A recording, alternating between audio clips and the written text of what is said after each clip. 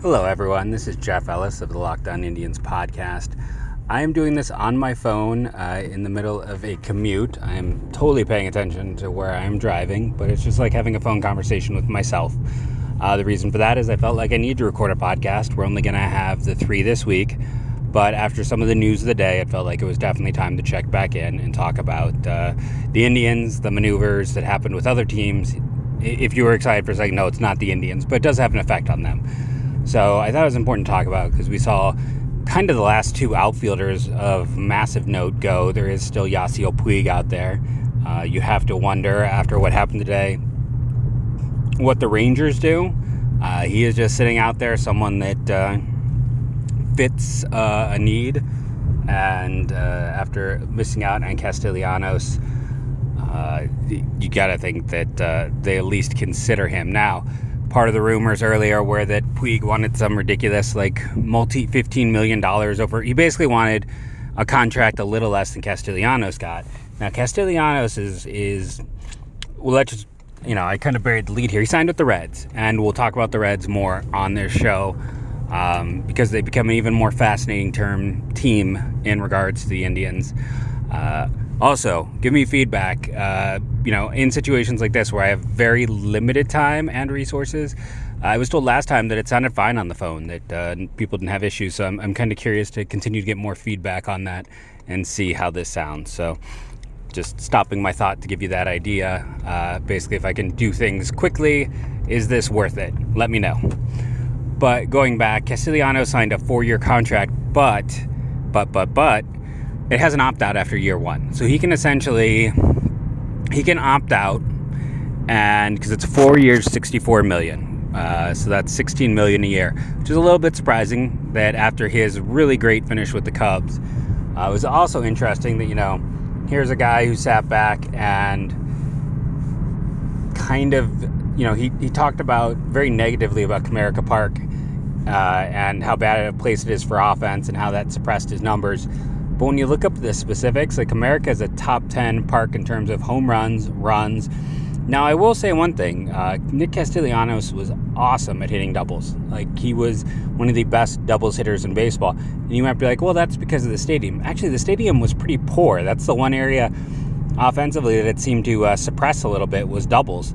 So he could put up some really ridiculous doubles numbers other places, but he might actually hit for less power. I have not sat there and done the overlays. I have not looked at it compared to other stadiums to Great America. But I think Great America was in terms of home run power, I want to say Great America was 5th or 6th, and Comerica Park was 8th. So it's not really going to be that big of an improvement for Castellanos.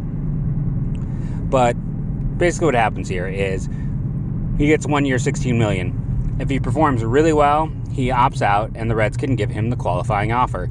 Now, that means they could recoup a pick in a year because since he was traded from the Tigers to the Cubs are not allowed to do that. So he still has the ability to be given a qualifying offer. The Reds could do that and essentially turn, 1 year of great production and $16 million into a draft pick, which, that's a pretty good value for $16 million if Castellanos can do what he has done most seasons offensively. Now, if he stinks it up, he's still got, another $38 million on the table? Quick math. Did I fail? You guys can let me know. No, $48 million on the table? Yeah, it'd be 48, 16 times 3. But, so he has that. That's kind of a nice golden parachute, right? $48 million, I would take it. So he has that. He knows he can at least get that. If he performs really well, he can opt out and be offered the qualifying offer, and then if he's afraid that's going to hurt his market, he can opt out and accept the qualifying offer, which would be for more than he's actually set to get paid. So he would get more money by opting out and then accepting the qualifying offer than he would for just staying. So no matter what, there's a good chance he opts out as long as he does anything remotely like what he did this year. So it's I give the Reds credit. They found a novel way to go out and get this contract done, to go out and add more talent. Where it gets a little bit crazy, though, is what are the Reds doing? I really like Shogo Akiyama. He signed for more than anyone thought he would. He got, there was talk that he'd get 3, 4, 5. He got $7 million for 3 years. You don't give him that money unless you plan to make him your everyday center fielder. You have Nick Castellanos now, who has to be in left field. So I'm assuming the right field platoon at this point. Jess Winkler really hits righties well, has struggled historically against lefties. Orestes Aquino is a right-handed bat, so you're thinking he would hit lefties. So I see a platoon. Like, to get both those guys at bats, a platoon makes a lot of sense. Now, both those guys aren't going to be happy about that. That's just the truth of it. And then the other talk came out not long after the deal. The Reds are aggressively shopping Nick Senzel. Now, they don't necessarily have to move him. I don't know if I like necessarily the idea of aggressive shopping. I think they're very knowledgeable to the fact, though, that, you know, they could stand to improve at catcher and shortstop, and that they are going to look at arguably their best trade asset to get that done. There are some big caveats, though, and let's just get into those when it comes to Senzel. One, he spent parts of the last 2 seasons on the disabled list. He has struggled to stay healthy. On top of requiring labrum surgery, he also had problems with vertigo and like his ability to, that ties into your ability to pick up a baseball in terms of hitting and things like that. So you've got these injury concerns on back-to-back years. I love his ability as a hitter, but he was always kind of modest in terms of power. Like, it was going to be good power, not great power. Good base running, not great base running. Like, he's one of those guys that's probably a better prospect in baseball than he is a prospect for, like, a fantasy team, if we are being honest in terms of his profile. Of course, the other problem is he came up last year, and we're very used to rookies kind of hitting the ground running, and he had below-average numbers. His runs created plus was a 90. He still has positional questions. The Reds played him in center field, but the Reds clearly don't care about defense. If you're going to have a team with Moustakas at second base and Castellanos in left and Winkler, Aquino in right, that's not... And you're counting on someone in their early to mid 40s to play center. Defense is not a high priority for them. And I was looking at the MLB trade site, and they still have Senzel as basically the equivalent in value to a Lindor. I don't think that's even remotely true at this point. I would argue that Senzel's value is half as much as like what they show in that system, and it just comes down to the fact that positional concerns, back-to-back years being shortened with injuries. The vertigo one is particularly frightening. Labrums are not quick recoveries, and some guys never come back all the way from it. It can really mess with swing mechanics and power production. And then you add in, he wasn't good at the majors. He just wasn't. He was surprisingly good defensively by like the Fangraphs metric. Let's not say a lot. Let's say the Fangraphs metric, because that is what I looked at earlier. But he didn't have anything that really, really stood out in terms of, I think this, I know he's going to recover because of this. So there's a lot more questions after his first year in the majors and not a lot of answers. And I think his value is overstated right now. And I think to teams, the value is a little bit overstated. And we've seen a really interesting thing where Sterling Marte, who was traded, and we'll get to that in a bit, like, he went for high upside. We're seeing more and more teams being willing to go for high ceiling, up the middle talent in the lower minors. I think Senzel's problem is he's not that, exciting, athletic, high ceiling talent. Like, he could be a very good hitter, but he's got to show more than he showed a year ago. And for an advanced college bat who's had his success in the minors, last year's production was a concern. I think his value is way down. I think Jonathan India's value is way down. I think Hunter Green's value due to injury is way down. The Reds minors on the whole are way, way down, and that's going to hurt their ability to kind of go out. There's such a limited catcher market. I don't even know who they get chased to upgrade that position. They really kind of, screwed the pooch, as it were, by not getting Grandal. Like, that should have been target number one. One Grandal would have been better for them than Moose and than Castellanos. Like, that upgraded catcher alone, that would have been better. And they could have always come back and gotten, like, Brian Dozier on the cheap, who's going to be a solid addition somewhere. I mean, heck, they could have come out and gotten Cesar Hernandez, who the Indians got for a virtual song. Like, there were ways for them to do it, and that would have been, I mean, and even if they weren't going to necessarily go out and get Grandal, if they decide to still get Moustakas, get one of the other high-end catchers. Get someone else who can step up. I mean, Barnhart is a solid catcher. He's not going to impress you much with the bat. He's not going to do a whole lot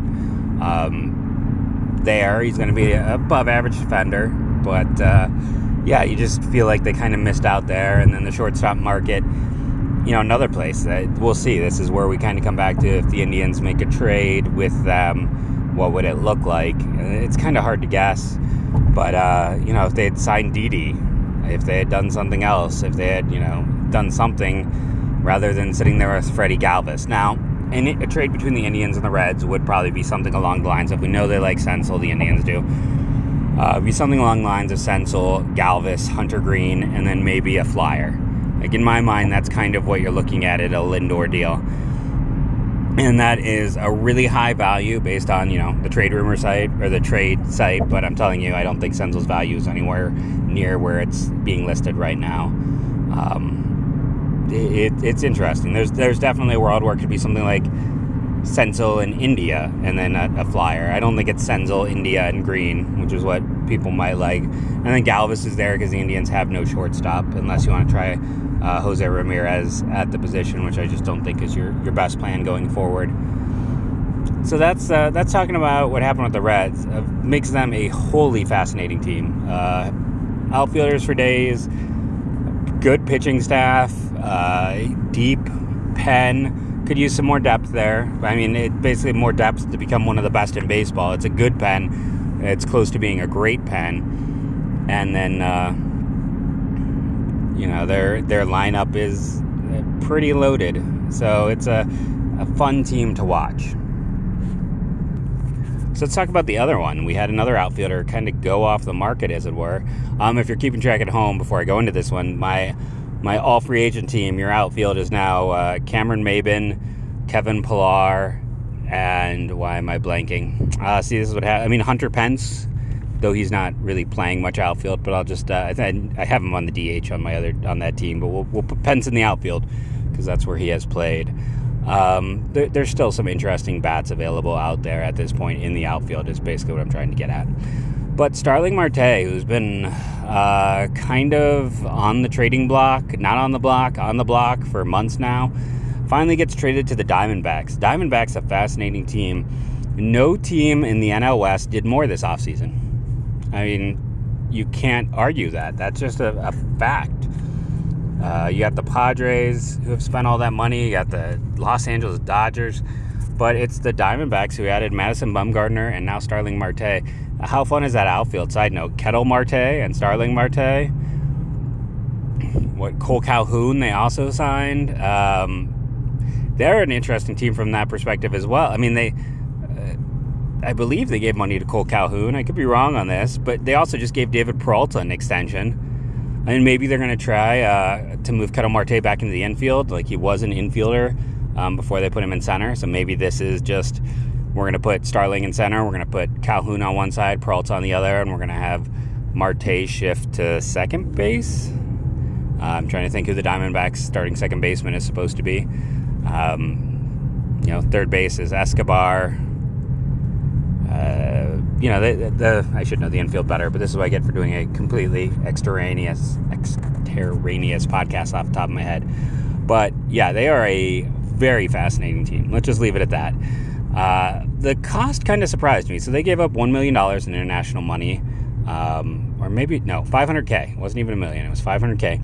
And a pair of prospects. Brennan Malone, who was the 33rd overall pick in the draft this year, got a $2 million plus signing bonus. Lengthy, athletic, pretty much all fastball right now, up to 99. Likely reliever. Always a chance with athleticism and build and stuff to be a starter. Secondary stuff just wasn't there, which is why he was able to be available at the 33rd overall pick. He was their second of 3 first-rounders. Their first one being Corbin Carroll. Their third one being Dre Jamison. I believe those were back-to-back. I could be wrong, but they got a bonus pick for a failure to sign Matt McClain the year before that, and they had competitive balance and all that fun stuff. So, I mean, the Diamondbacks owned last year's draft. Diamondbacks minors are crazy deep. It's one of the best minors in baseball, in my opinion. I just love the depth. Both of these guys have been somewhere in like the 4 to 7 range for the Indians, I think. Maybe not on my personal list, but kind of when you look out there. The shortstop is Leguera, I want to say. He has been in the low minors, and Malone pitched like all of 8 innings. So still, not really much to look at there. And to get Marte in the 2 years of that, so they gave up 2 low minors prospects, which I am all for. I'm like, okay, if you can get an affordable center fielder who can hit, make your team better, sounds good to me. For those listening at home, it's like trying to figure out what the Indians match up. I would think that Brian Rocollo would be higher rated in most places than the shortstop that was given up by the Diamondbacks. Like Rocollo to some people, or Rocchio,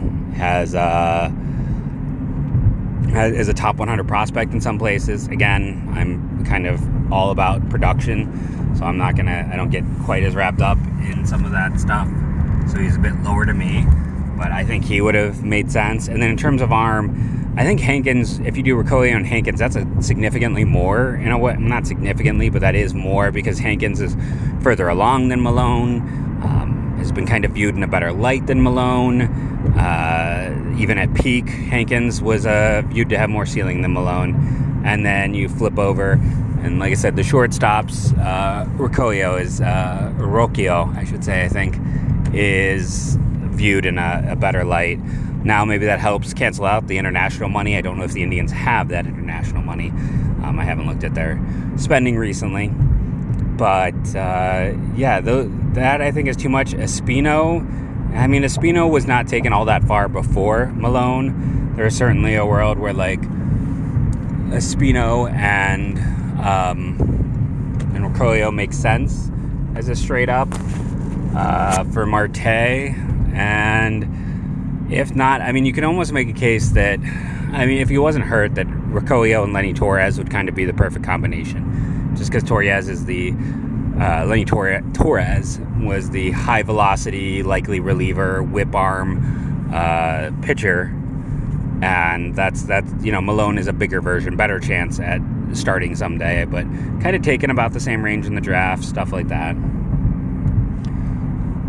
But yeah, basically the long and short of it is the Indians could have easily traded high or low A prospects and added Starling Marte. We are really down to the fact where it is like Hunter Pence, Cameron Maybin, come on down. Of course, I forgot Puig. That was the leftover outfielder. Based on what the Indians are looking at, it's even somebody like Brock Holt. Come on down. He could at least play some corner outfield. He could be your super utility guy, essentially. He could play some second, some third. When guys need a day off, he could play. He hits lefties and righties about the same, which is a little bit better than for his career than Nick Senzel hit them last year. Now that I say it, like, fun thought. There is a world where Nick Senzel just becomes Brock Holt all over again, based on what we saw last year. Think about the positional play where he's been. If you go and look at Holt's peak years, there's definitely some Brock Holt to Nick Senzel now that I've got that out there. But yeah, I think at this point with the Cleveland Indians, we are looking at a team that is very likely heading into the year with Jordan Luplow playing full-time in one outfield spot, Franmil Reyes playing full-time in the other, Mercado in the middle, and then Santana at first, and then your DH outfield combination is, I think they're going to give Bowers another shot. That's what this is. If you're going to the season, it's likely with Jake Bowers getting significant at-bats again, that he's the guy that you're expecting to step up, just in terms of who has showed something at some point for a period of time that they could be. It wasn't with Cleveland last year. It was the year before with Tampa, where he had a stretch that he looked like a legitimate major leaguer. So I think the Indians still believe in him. They went out of their way to get him, and he fits the metric model. He was always young for the level. He always performed better in the level. He could be, though, I talked about before on the podcast, kind of the player that teams artificially inflate, push through the minors, where he's just a little bit better than average, even though he's significantly younger. And that helps a guy significantly increase his prospect profile. If you look at what his valuation was with the Padres compared to where it ended up with at peak with the Rays, it's interesting, and that has to do just because the Rays were very aggressive in his placement. So we'll have to see. I mean, the Indians will invite somebody. We don't know who yet. Matt Joyce is off the market as well. I didn't get a chance to talk about that. He is an interesting performer. If the Indians want to move Santana more to a permanent DH role, Mitch Moreland's has been a pretty good defender at first base, probably your best first baseman available. That's where we are. In terms of the top 50 free agents, 3 left. Yasiel Puig, Brock Holt, Pedro Strop, and if you believe the talk Strop will be off the market soon. Reliever market is incredibly ugly. Sam Dyson is hurt. I missed that earlier, but Steve Kinsella pointed that out to me on Twitter, so I changed my all-free agent team, and he's likely to miss all of the year. You still got Strop. In terms of WAR from last year, after Strop wasn't the number one guy in WAR, but in terms of WAR, and if we're treating Cashner as a starter, then after Sam Dyson, the number one guy in terms of wins above replacement, Josh Tomlin. So yeah, he's now on the all free agent team. Fun fact, that's who gets that spot now. That is how bad the relief market has gotten. I want to thank everyone for listening. Again, feedback on audio quality. Is this worth it? Would you rather just have me wait a day to do the pod rather than do it on the phone? Like I said, this is just a way that I could assuredly get the podcast done before I have to go home and do the family things. So this is very roughly done, very roughly cut. All feedback is always appreciated. I am a teacher in my day job. I am all about constructive criticism. I want to thank everyone for listening. This has been Jeff Ellis of 24/7 Sports. I hope you've enjoyed my commute home from driving through the beautiful city of Milwaukee. And as always, go Tribe. Little Baxter here at the end.